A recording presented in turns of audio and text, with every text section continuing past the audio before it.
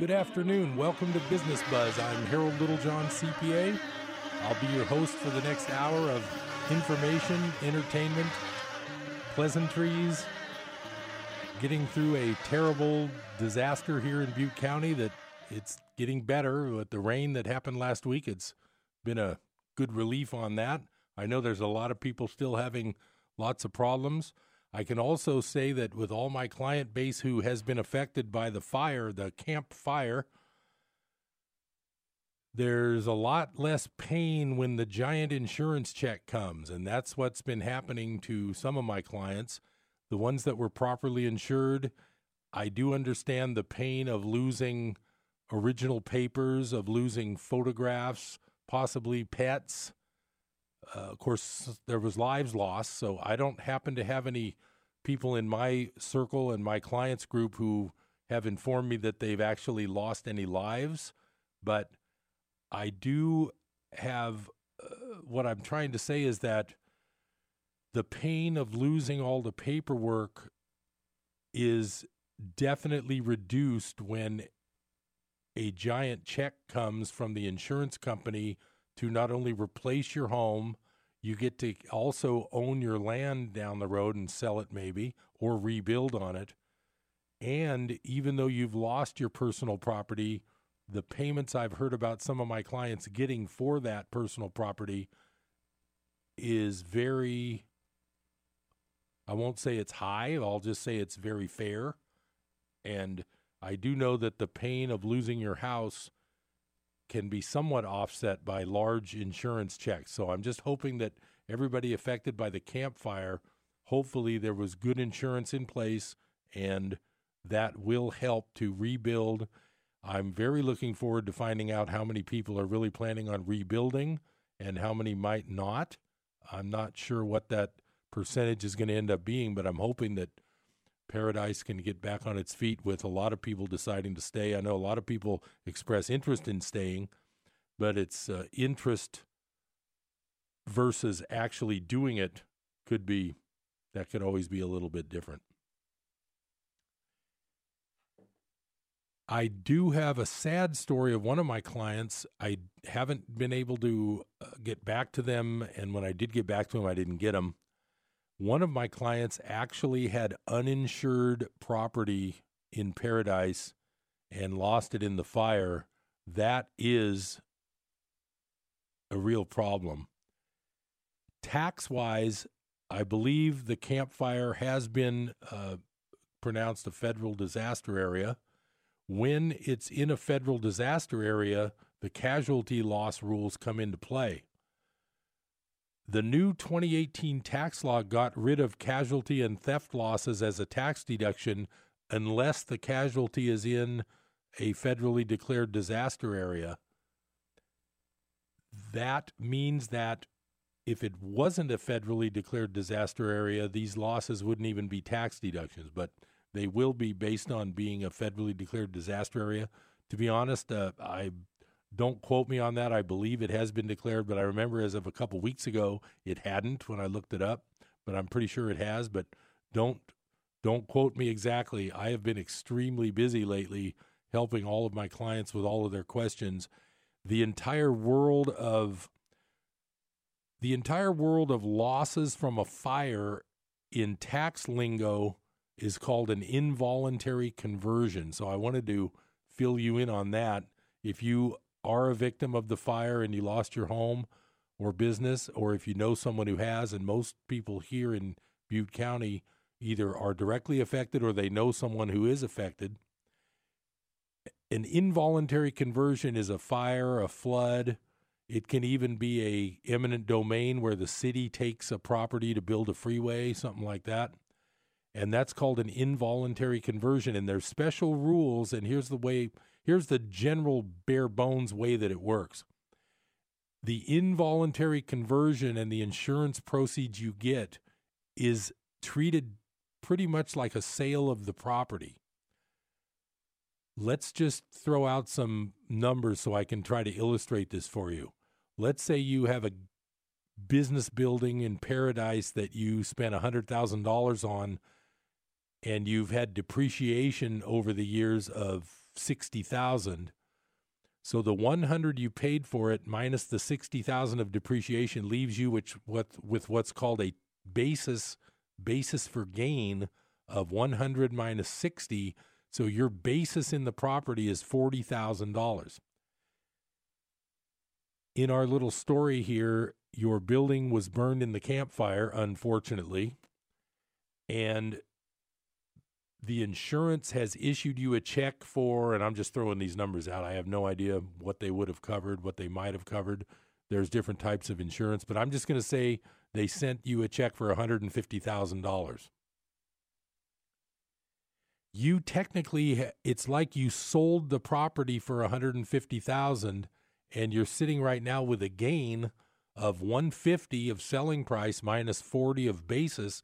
So you would have a taxable gain of $110. But this, quote, sale isn't really a sale. It's called an involuntary conversion. That involuntary conversion allows you time to reinvest the proceeds of the $150 in either the same location with a new building or another business building in a different location.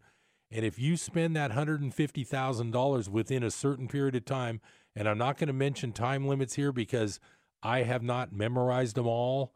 I don't want to give you any advice that could be taken to be wrong and I would mess you up.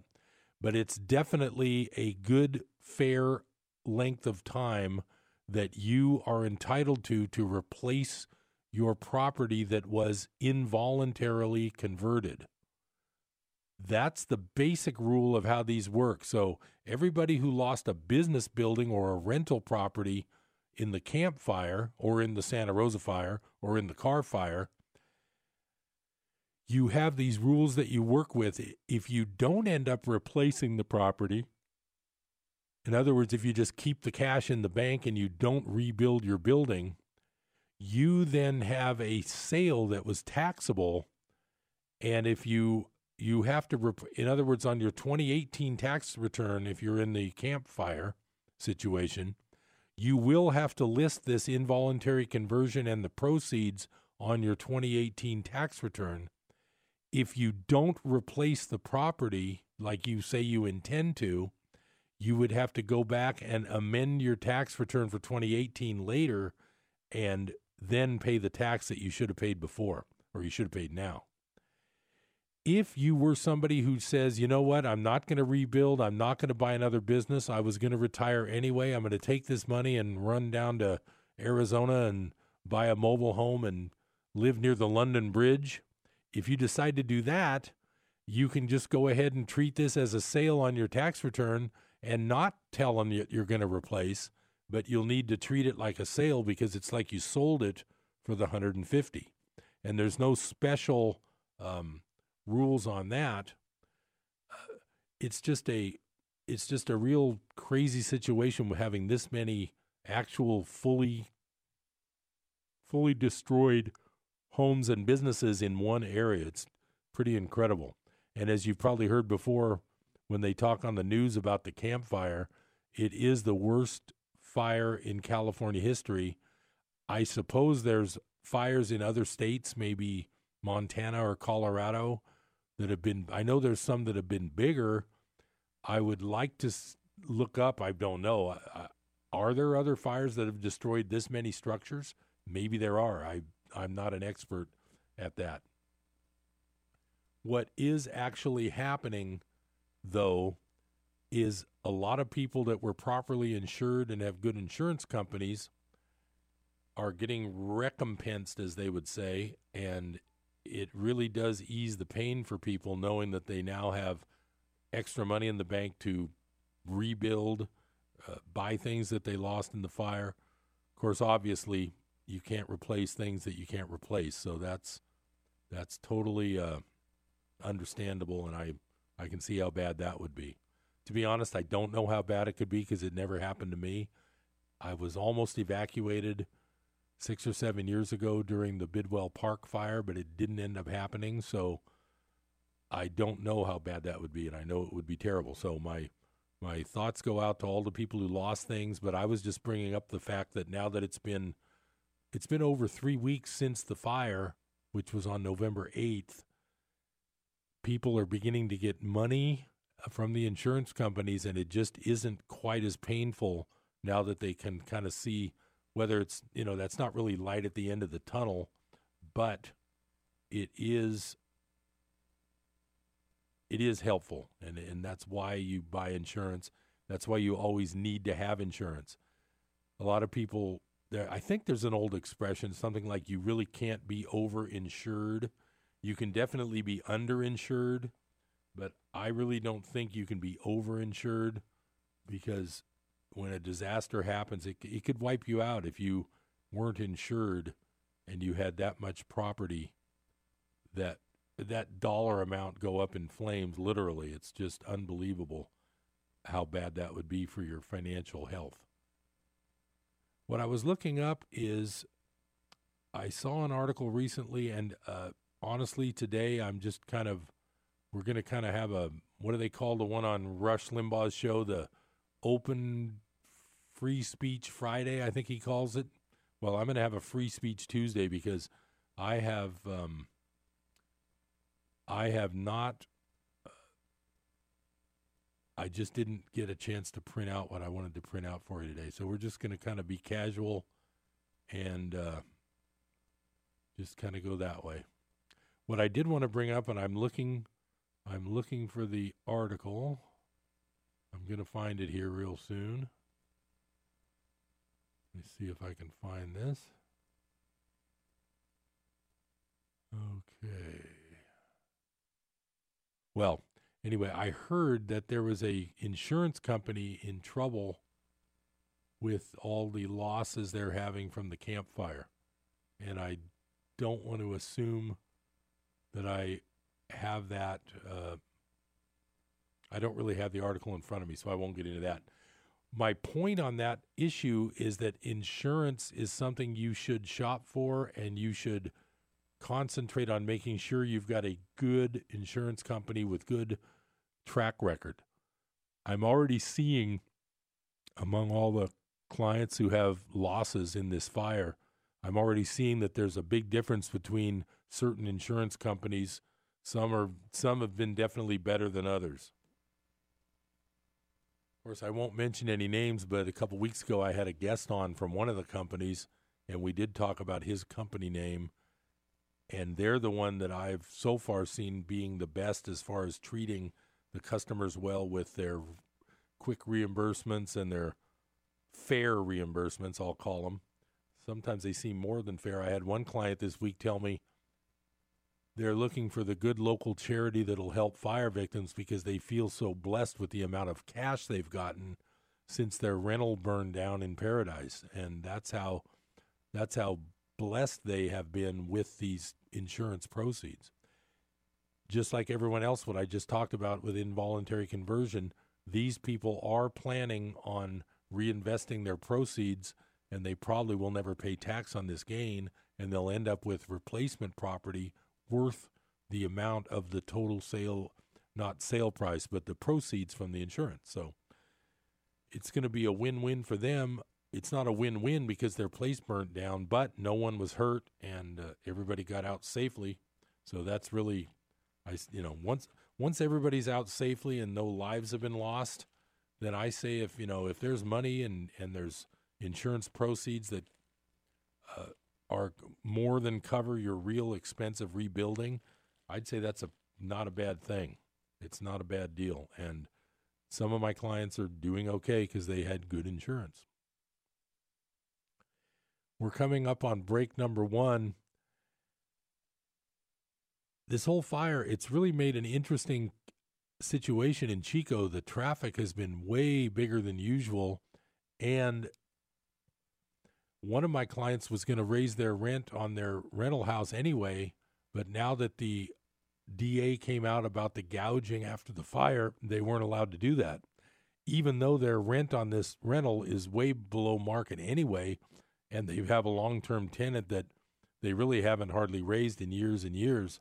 It's interesting, though, that the anti-gouging laws do seem to be being enforced real well, and that says a lot for our community, knowing that people aren't doing that.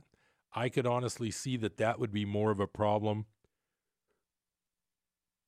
in a big city, maybe I don't know. I think a big city would have more of that going on. But that's just my feeling because I'm very biased. I like Chico and I like Butte County. Stay tuned to Business Buzz. I'm Harold Littlejohn, CPA. I'll be right back after the short break.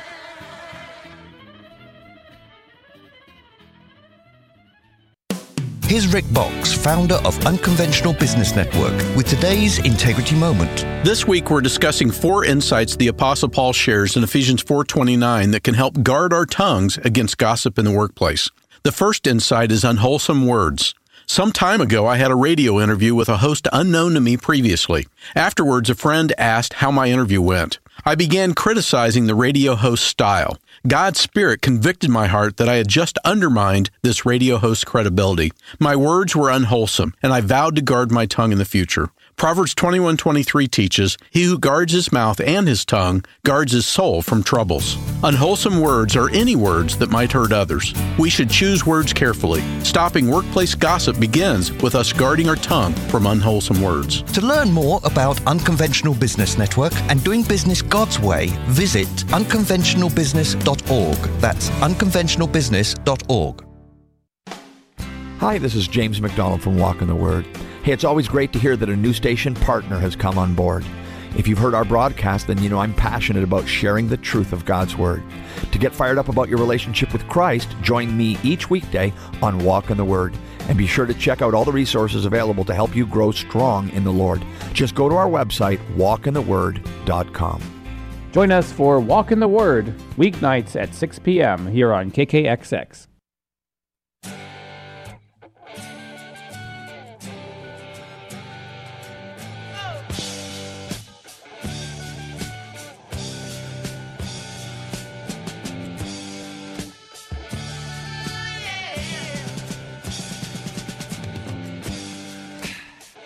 Welcome back to Business Buzz. I'm Harold Littlejohn, CPA.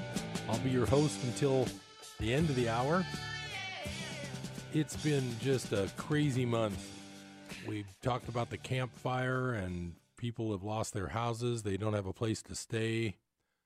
I know some people are in a motel room in Sacramento even because they couldn't find a place nearby. I think everything pretty much sold out probably within that first night.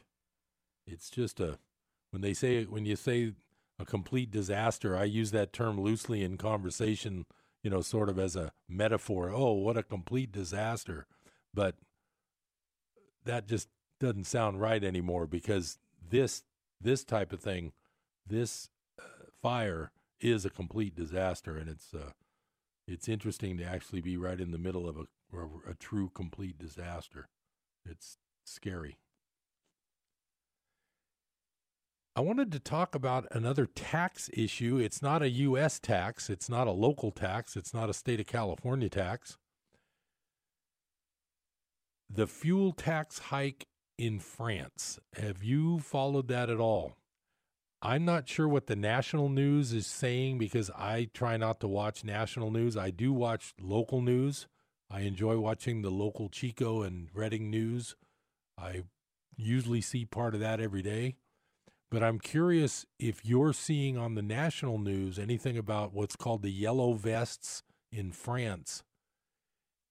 They've had protests. I believe they said they're expecting 120,000 protesters this week. They've had kind of like rioting. Supposedly it started from this fuel tax. Now here's the thing about this fuel tax. This fuel tax in Europe it's sort of like the UN carbon tax, global warming resolving tax that they want to do worldwide. And as usual on Business Buzz, I try not to get super political and I don't want to take sides. What I'm trying to say in this French riot situation is that, in my opinion, people are tired of these globalist ideas that we're all supposed to be one group of people going for the same goals like climate change, and we're all supposed to agree to everything. right or wrong, when Trump came in, he canceled that TTP agreement, which, from what I've read, would have basically ceded court decisions of our own court system in the U.S. to an international unelected system of corporate court decisions. And I'm not going to claim to be an expert, but correct me if I'm wrong. This whole thing about globalism versus nationalism, I believe it's a major factor in things like these European riots. And if this giant tax situation that the UN wants to impose for climate change, the reason I'm bringing that up is that today's article in Zero Hedge says, update, despite French President Emmanuel Macron letting his people eat cake with a 6-month suspension of the government's new climate change fuel taxes, the so-called Yellow Vest movement, which has been protesting throughout France for more than 3 weeks, is still spitting mad. We didn't want a suspension. We want the past increase in the tax on fuels to be canceled immediately, said Yellow Vest organizer Benjamin Kochi on BFM TV. I don't know what BFM stands for. Suspending the tax to reinstate it in 6 months is taking the French people for a ride. French people aren't sparrows waiting for crumbs from the government. The president's silence drew the wrath of some. Macron has still not deigned to talk to the people, said Laetitia DeWall, a Yellow Vest spokeswoman. We feel his disdain. He maintains his international engagements but doesn't speak to the people. Sebastian Chenu, a spokesman for Marine Le Pen's far-right National Rally Party, which has supported the Yellow Vests in hopes of capturing their votes, said that the French won't be fooled. The government has understood nothing. It's just playing for time. I think it's important to realize that this is probably another nationalist movement happening in a very globalist environment, which is Europe and France. This could lead to major changes in the European political makeup. I don't know. I'm not a political expert. I read a lot of political news just because it's kind of fun. It's kind of like my hobby. I try not to dwell on it, but I think it's important. And in my opinion, this Yellow Vest thing could be the start of something big. And in my opinion, I don't know if you realize, but the EU, which is the European Union, they only started with, I know their currency started, I believe, in 1999. I think that's when the EU started. Britain joined the EU, but they didn't go to the euro as their currency. They kept their currency. I believe Sweden may have kept their currency, but they joined the EU. I believe Ireland still uses the British pound. I'm not positive. I'm not a world traveler. I haven't been to Europe since I was a teenager. What I'm trying to say is that the EU itself is an unelected government. The capital of the EU, which is European Union, is in Brussels, and that's in Belgium, and it's not an elected body. I guess it's appointed probably by European banks. I'd have to look into that. I'm not an expert. What I am an expert at is the fact that it is unelected. There's a lot of European people that really aren't that happy with being dictated to by an unelected government. That is a very different animal than we have here in the U.S. I think this whole Yellow Vest thing could be the start of the unraveling, or at least the major changing of the EU. We already have the Brexit vote where England is supposed to leave the EU under a bunch of conditions. Italy is to the point of going bankrupt. They wish they had their own currency so they could do like we do and print their way out of trouble, at least temporarily. It's interesting because these countries gave up their right to their own treasuries. They joined the EU. It's only been less than 20 years. It's already looking like a failed experiment. And if you read back on who started this whole EU, It's not the European people at all. There was no vote on it. It was voted on one country at a time, but there was no popular groundswell to make a European Union. This is the idea of people who run things, not of people who have to live under the rules. That is what, in my opinion, the European Union is. Like I say, not an expert, not a political science major. I don't play one on television. I'm just telling you what I do know from what I read. There's a lot of disgruntled people in Europe, and a big reason for it is they have an unelected government telling them what's going to be. And, as an American, people don't like that. One of my favorite cartoons of all time, whenever I have people get into a discussion about the Second Amendment and the gun rights, and this relates to what I was just talking to, and I'll be coming up on the bottom of the hour break soon, but one of my favorite cartoons was a guy with a three-cornered blue hat out in his cornfield, and the British redcoat with the big gun over his shoulder said to the American patriot Minuteman farmer type guy, the British guy said, "Now what would you need an assault rifle for?" I'll never forget that cartoon, and I always think about that cartoon whenever the idea of the Second Amendment comes up. Not being political, not saying whether I am a gun owner or not, but I will just say that I think there is some value to keeping some American values in the midst of all this worldwide craziness. Stay tuned to Business Buzz. I got plenty more great information coming your way. I'm Harold Littlejohn, CPA. Stay tuned for a short break.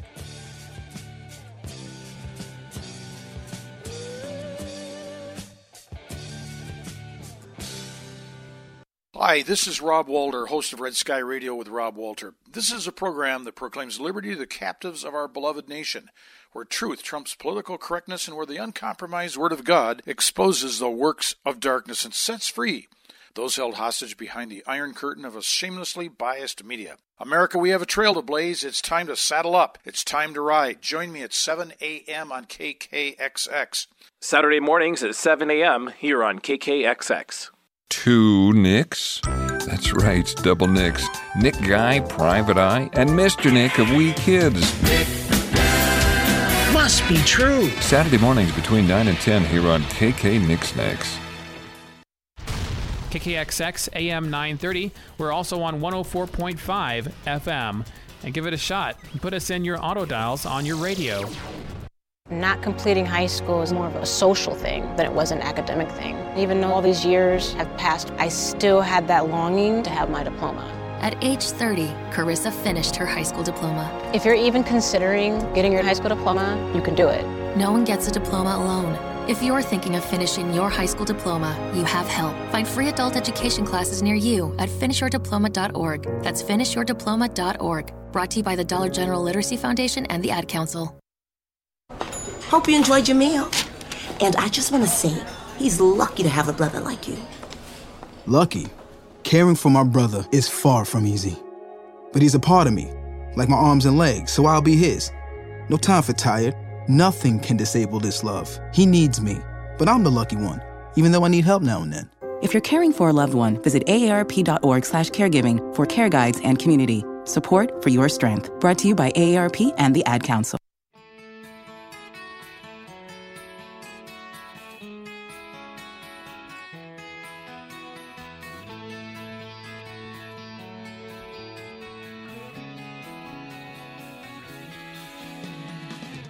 Welcome back to Business Buzz. I'm Harold Littlejohn, CPA.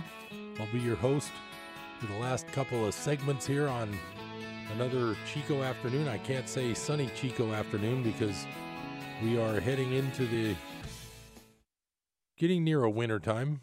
We're still a few weeks away from winter, so it's still the fall, but it kind of feels like the first couple of days of real cold weather sort of feels like winter's here, but not technically, we're not there yet. I'm falling back on one of my favorite authors today just to reaffirm my commitment to helping you. One of my main topics on Business Buzz is just making sure that when I talk about all the people who've lost their homes in the campfire, I've spent a lot of time talking about insurance and how great it is to have had insurance when that house burned to the ground. One of my favorite topics is helping you with your money insurance, and I'm going to do that more today here for a few minutes. One of my favorite authors is Egon von Greyerz, and he does not mind if I plagiarize his work by reading some of his work because I'm giving him credit. His website is called goldswitzerland.com. He's a Swiss guy. He speaks English, but he writes he writes probably German, or because in Switzerland they speak 3 different languages, but I'm sure he's German. He writes in German and it gets translated, so sometimes it kind of works out like a Google Translate, but he does speak English when I hear him on his interviews. So I'm going to read part of an article from, the date on this article was November 23rd, not too long ago. And it's called Banks Are Blocking Client Assets. And I'm just going to read a few choice parts of this because the way he writes is kind of entertaining. The risk of holding cash or gold in a bank is increasing continuously. Later on, I discuss the difficulties bank clients encounter in taking money or gold out of their bank. The word risk can be traced back to Greek via Latin to root or cliff. These were the dangers that Odysseus encountered when he sailed between Scylla and Charybdis, a rock and a hard place. So root and cliff were the risks that sailors encountered in the sea. A more modern interpretation of risk is identification and evaluation of dangers that could prevent us from reaching our objectives. Very few have the ability to identify the enormous risks that we are all facing on a global scale. And for the very few who can identify the risks, not many have the ability to evaluate them or to take protective measures. The world is unprepared for what is coming next. Maximum risk requires maximum protection. But if most people don't even see the risks, it follows that very few take any protection. Thus, the world is totally unprepared for the coming calamities in the world. Even at the highest level, governments focus on the usual political problems rather than the most urgent issue of the world economy. Relative to a potential collapse of the financial system and the world economy, the domestic problems in, for example, the U.S., UK, France, and Germany are insignificant. But these internal problems clearly occupy the leaders' minds totally, probably because they have no understanding of the massive dark cloud that is hanging over the world economy. Brexit, a failure. In the UK, there is Brexit, which Theresa May has made a total mess of. The British people voted to leave the EU, but all Mrs. May has achieved after 2 years is an agreement which leaves the UK with almost all of the EU's obligations and laws, but without any say or influence. On top of that, the UK is paying Brussels £39 billion for the pleasure.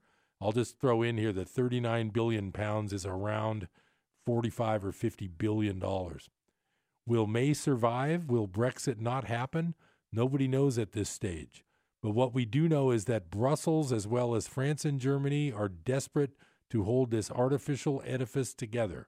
With problems all around and opposition growing within the EU, it will only be a matter of time before the EU breaks up.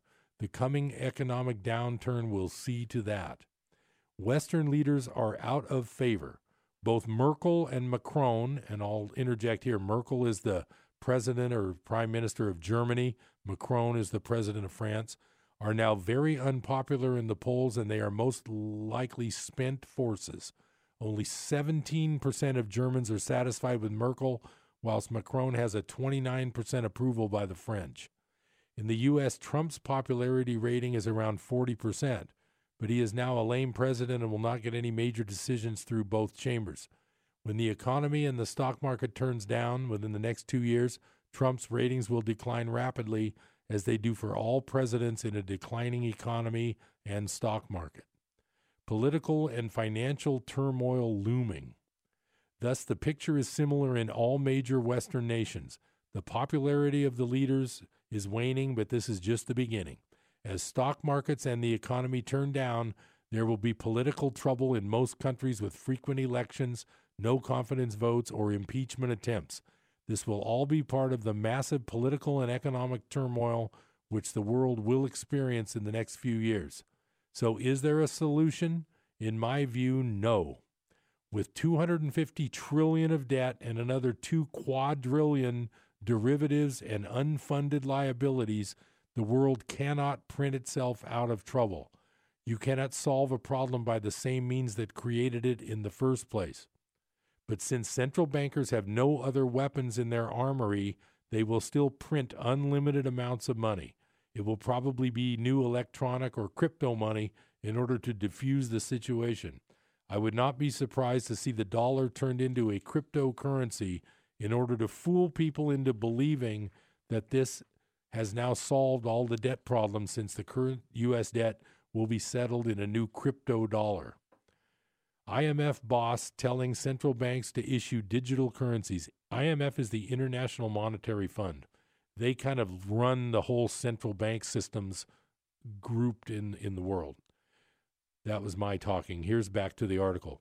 The IMF boss, Christine Lagarde, has just stated that central banks must work quickly to establish digital cash or cryptocurrencies instead of the existing private networks that were inherently unstable and also havens for fraudsters and money launderers.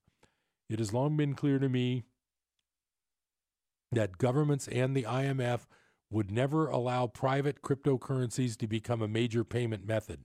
Instead, as Lagarde proposes, government-issued cryptos will become a system regulated by central banks. A crypto dollar will be the perfect new fiat money to be issued when a currency reset comes. But more currency creation and manipulation will do nothing to solve the world's debt problem, even if this will be the deceptive spin that governments will tell us. Debt cannot be inflated away. The more pressure the financial system comes under, the more panic moves governments will take. Whatever they do can never get rid of the debt. It can't be inflated away, since that just increases the debt, nor will it ever be repaid. Since debt has grown exponentially in good times, no one should expect that the world could repay it in bad times, especially since in the coming downturn, central banks will lose control of interest rates, which will rise rapidly as the bond markets panic and default. Since 1971, the world has been in a perpetual debt expansion. It actually started in the early 60s, and the U.S. has increased the federal debt every single year since then. Then, when Nixon took away the gold backing of the dollar in 1971, money printing became a free-for-all bonanza of most governments. So much easier to print money whenever there was a need than try to make ends meet. And this has been the rule not only for governments but also for individuals as global debt grows exponentially. Gold will resume its role as the only real money. So I'm not going to get into that part of this article because I've read quite a few of von Greyer's articles. What he does get into is that there are now rules even in Swiss banks that if you withdraw a certain amount of money from a Swiss bank, it requires board approval before you get your money. And von Greyer says this way, it is, of course, totally ridiculous that a client cannot take out his own money or assets of the bank, but this is the way things are going. Not only are banks unsafe institutions to keep your money or assets in, but once the bank has it all, you can't get it out. So the point of this whole thing, and the reason I read these articles for you, is that we are living for 47 years since 1971 in a system where the currency has nothing behind it. There's no gold attached to it. Supposedly they call it the petrodollar because they forced the entire world to buy and sell oil using U.S. dollars. That's why whenever you hear the dollar, whenever you hear people say the dollar is the world's reserve currency, that's because it was designated that way when they forced everyone to buy and sell oil in dollars. The problem now is that we have the entire eastern part of the world, Russia, China, Brazil, all these other countries are actually trading on their own with oil and avoiding using the U.S. dollar. That's why whenever you hear that expression reserve currency, if the dollar stops being the reserve currency, which it likely will as the rest of the world leaves it, what else do we have left in our arsenal, like he says in these articles, other than printing more U.S. dollars? When that happens, your money is worth less. And in fact, you're losing money right now in the bank because if inflation, they say it's around 2%, I'm saying it's at least 5 or 6%. It's probably more like 8 or 10% in reality. If inflation is even 5%, but the bank's only paying you 1 or 2% at the most on your savings, you're losing money every day because that gallon of gas that costs $3 today will cost $3.15 at least a year from now, but your bank account only grew to $3.04. If you understand, that's how it works. You're getting paid virtually zero for putting your money at risk in the bank.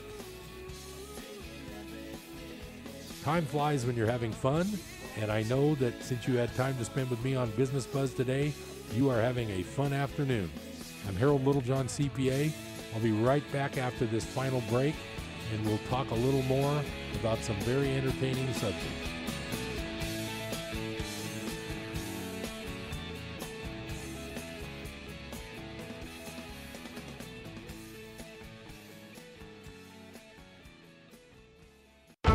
From the Pacific Justice Institute, this is The Legal Edge, defending your rights as a Christian, a parent, and a citizen. Here's Brad Dacus. What I'm about to tell you is really unbelievable, shocking, and tragic. Here it is. A group of abortion activists are traveling across the country on a book tour. They are promoting their recently published book called Shout Your Abortion. This tour and the book are meant to proclaim abortion as a positive human right every woman can be proud of and promote as a right of equality. Well, we at Pacific Justice Institute pray that the dark veil covering the eyes of abortion activists be pulled away so that the light of Christ will shine before them to stop promoting and celebrating the murder of innocent unborn children. The Pacific Justice Institute provides legal representation to individuals without charge. Learn more at pacificjustice.org. That's pacificjustice.org. God has abundantly blessed America. Our founding fathers knew and understood the laws of nature and of nature's God that prosper a people in harmony with them. Most assuredly, people that seek first God's ways of universal righteousness, spiritual prosperity, create the environment of peace, harmony, and blessing that naturally pave the way to material prosperity. America, bless God.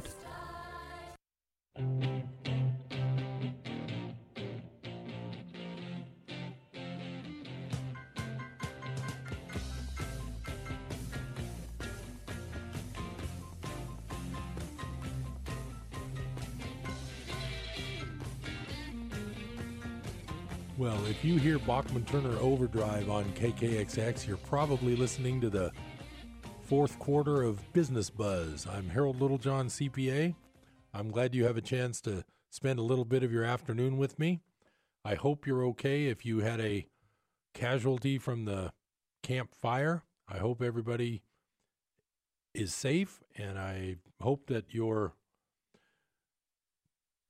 house insurance was in place like your money insurance should be in place. And I want to go just for a minute here after reading that Von Greyer's article in the last segment there. Money insurance is gold and silver. There is no other asset that doesn't have what's called counterparty risk. You should have some of your money, some of your wealth in some physical gold and silver. There's lots of nuances as to how to store it properly, how to keep it safe, the best way to buy it.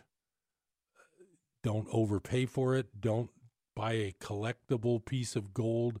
It's fine to be a coin collector, don't buy collectible coins for your money insurance, because all you really need is the metal itself. Here's the trap. Some people make a big mistake when they first start. They see an ad on television that says buy gold, and the person listening agrees and says, yes, I want to buy gold.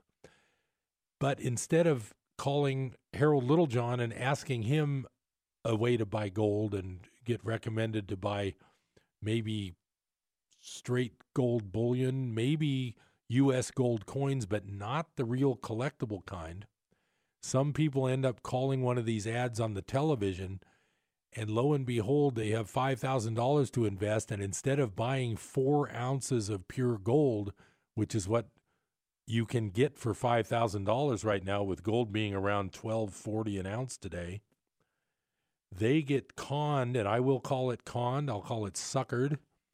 They get conned and suckered into buying one very expensive proof gold coin that's a coin collector rarity that's probably worth about $2,000, but they get suckered into buying it for $5,000.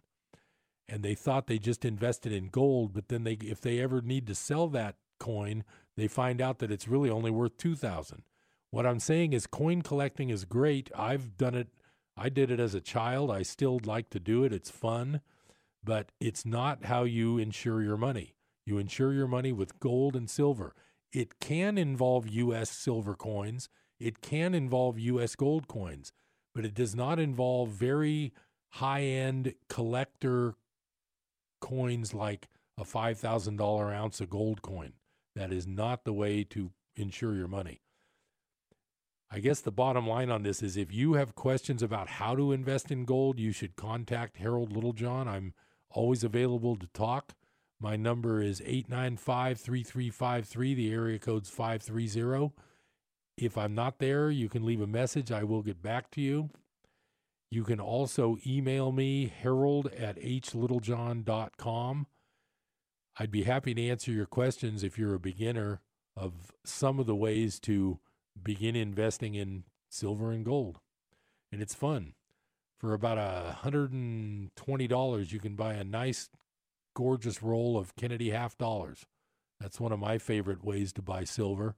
And those are nice coins, and they're 90% silver. With the remaining few minutes, I'm going to take it easy here. I'm going to lighten the load. I'm going to help you out at the same time. I'm going to help you while I help myself. How's that? My favorite book is right here in my hand. I've got the print version. It looks like a Bible with the little blue place marker in the middle, you know, the blue ribbon. It's got one of those. And this book is not a Bible. It's called A Course in Miracles. Some people think it's blasphemy, but I call it my little helper. Every time I have a stress problem, every time I have a people problem, every time I have an issue in my life that is causing me consternation, keeping me awake at night, giving me stress, I turn to this helping book, and it helps me every time. So I'm going to read part of Lesson 88 and part of Lesson 89, and it's the review of some previous lessons in the workbook. And like I've said before, this book has a 365 lesson workbook, but it takes you a lot longer than a year to get through this thing. I've been reading this book now for 10 years, and I'm still not all the way through the workbook, and I've read the text numerous times. I've listened to it on audiobooks very many times, but this book will be with me for the rest of my days. It's that deep, and it's that entertaining and interesting, and it's that helpful. I'll never be done with it. So I'm going to just read Lesson 88, which is a review of Lesson 75 and 76. So Lesson 75 is called The Light Has Come. In choosing salvation rather than attack, I merely choose to recognize what is already there. Salvation is a decision made already. Attack and grievances are not there to choose. That is why I always choose between truth and illusion, between what is there and what is not. The light has come. I can but choose the light, for it has no alternative. It has replaced the darkness, and the darkness has gone. These would prove useful forms for specific applications of this idea. This is like a quote, this cannot show me darkness, for the light has come. The light in you is all that I would see, so-and-so. I would see in this only what is there. So those are ways that you put these daily work lessons into play. I like that one. The light in you is all that I would see, so-and-so. You fill in the name. So if you have somebody yelling at you, or you have somebody giving you the wrong answer at the teller window or whatever you're doing today, just look at that person and forget about what you're there for, and forget about that bank deposit they got the wrong amount on or something, and just look at them and don't say it out loud, but in your mind just say, the light in you is all that I would see, teller. So that's how that lesson works. Now I'm going to go forward to one of my favorites, which is Lesson 79. This is a review of Lesson 79. It's in Lesson 90, and it's a review.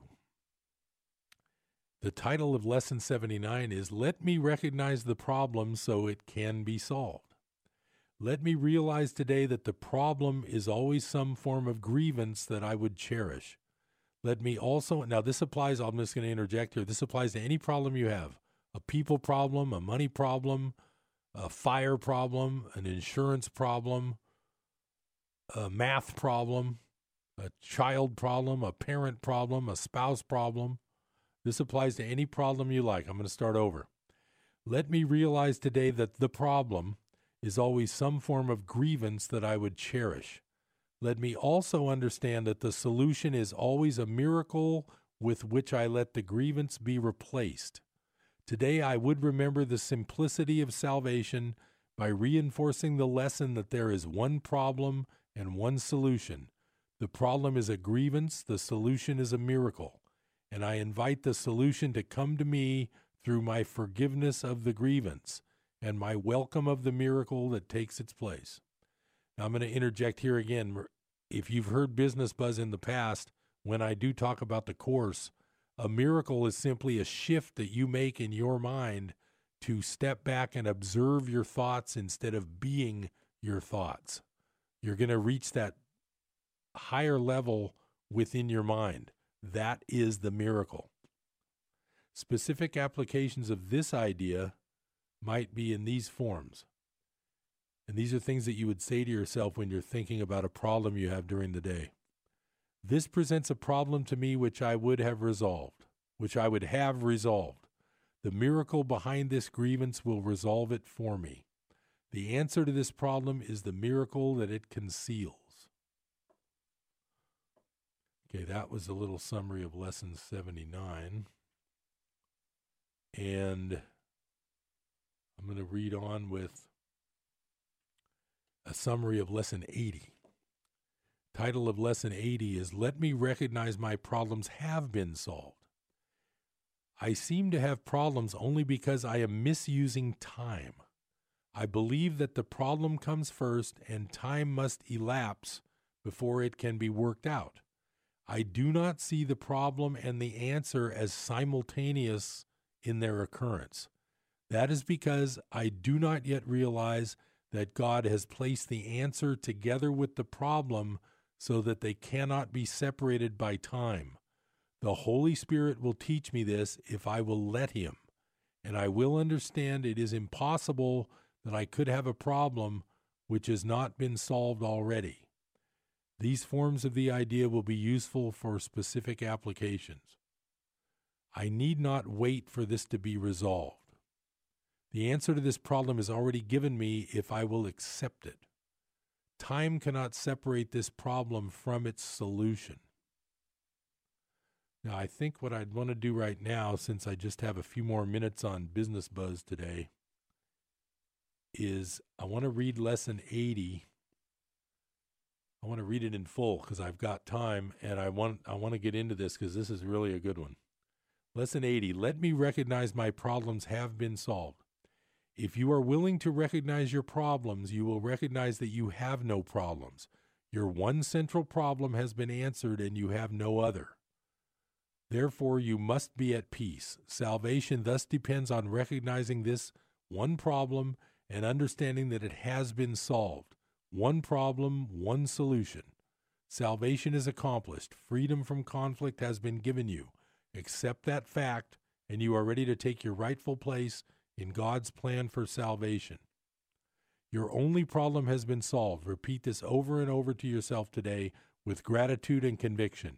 You have recognized your only problem, opening the way for the Holy Spirit to give you God's answer. You have laid deception aside and seen the light of truth. You have accepted salvation for yourself by bringing the problem to the answer, and you can recognize the answer because the problem has been identified. You are entitled to peace today. A problem that has been resolved cannot trouble you. Only be certain you do not forget that all problems are the same. Their many forms will not deceive you while you remember this. One problem, one solution. Accept the peace this simple statement brings. Now, I'm going to just stop there because that needs a little bit of explanation, because it's easy to read that and say, okay, Holy Spirit, thanks for that, but I have a rent payment due and it's going to be late after the 5th, and it's $1,200, and I only have $800 in my bank. So you tell me the problem is solved. How do you reconcile that with the real life? And the way you have to look at this is this. The problem is on the level that we're at here in the world. The level of the world has problems. In fact, the reason for the world existing is to make problems. It's to reinforce the fact that you think this world is real. That's the basis of this Course in Miracles. That's why I like it so much. Whether it's even correct or not, no one will ever know. But if it helps you get through the day, the object of the Course from the very start is stated that it's the object of the Course is peace of mind. That's all it's here for. It's not here to get you to win the lottery. It's not here for your bank account to grow. It's not here for anything but peace of mind. What this thing about the one problem, one solution is saying, in my interpretation, because I cannot say that I am the expert on this book. It's too in-depth to be the expert on, for anybody to be. The one problem, one solution means that you step back, you observe your thoughts when you think you have a problem, you say things in your mind to people like that one I went over before, and you look at the light in people, you treat people as if they were an extension of yourself. You look at them and think that you treat them as if they are your thought that's being projected in front of you. And that is the miracle, and that is the one solution to the one problem. They're all the same. We have two different levels of our mind. We need to step back and get our mind into that higher level as often as we can. I'm Harold Littlejohn, CPA. Thank you for spending some time with me today. I hope everything's going well. I'll see you next time on Business Buzz. Don't miss me Tuesdays at 3.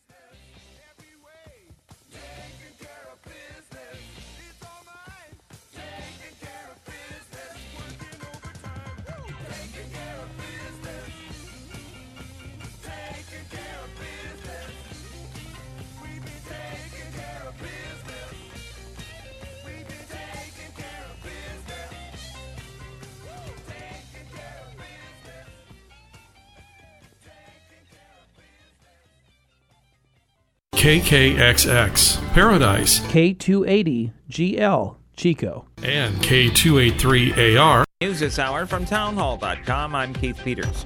A federal appeals court has blocked rules by the Trump administration that let companies deny birth control coverage. In a 2-1 decision, the 9th U.S. Circuit Court of Appeals ruled in favor of states who opposed the administration's policy of allowing more employers to opt out of providing women with no-cost birth control. The Trump administration expanded the religious exemptions under Obamacare to include additional employers. In court documents, the Justice Department said the rules were about protecting a small group of sincere religious and moral objectors from having to violate their beliefs. Greg Clugston, Washington. A Russian woman accused of being a secret agent admitted Thursday that she conspired to infiltrate the American gun rights movement to gather intelligence on conservative political groups. Maria Butina was accused of secretly working for the Russian government. Prosecutors allege that a former Russian lawmaker with alleged ties to President Vladimir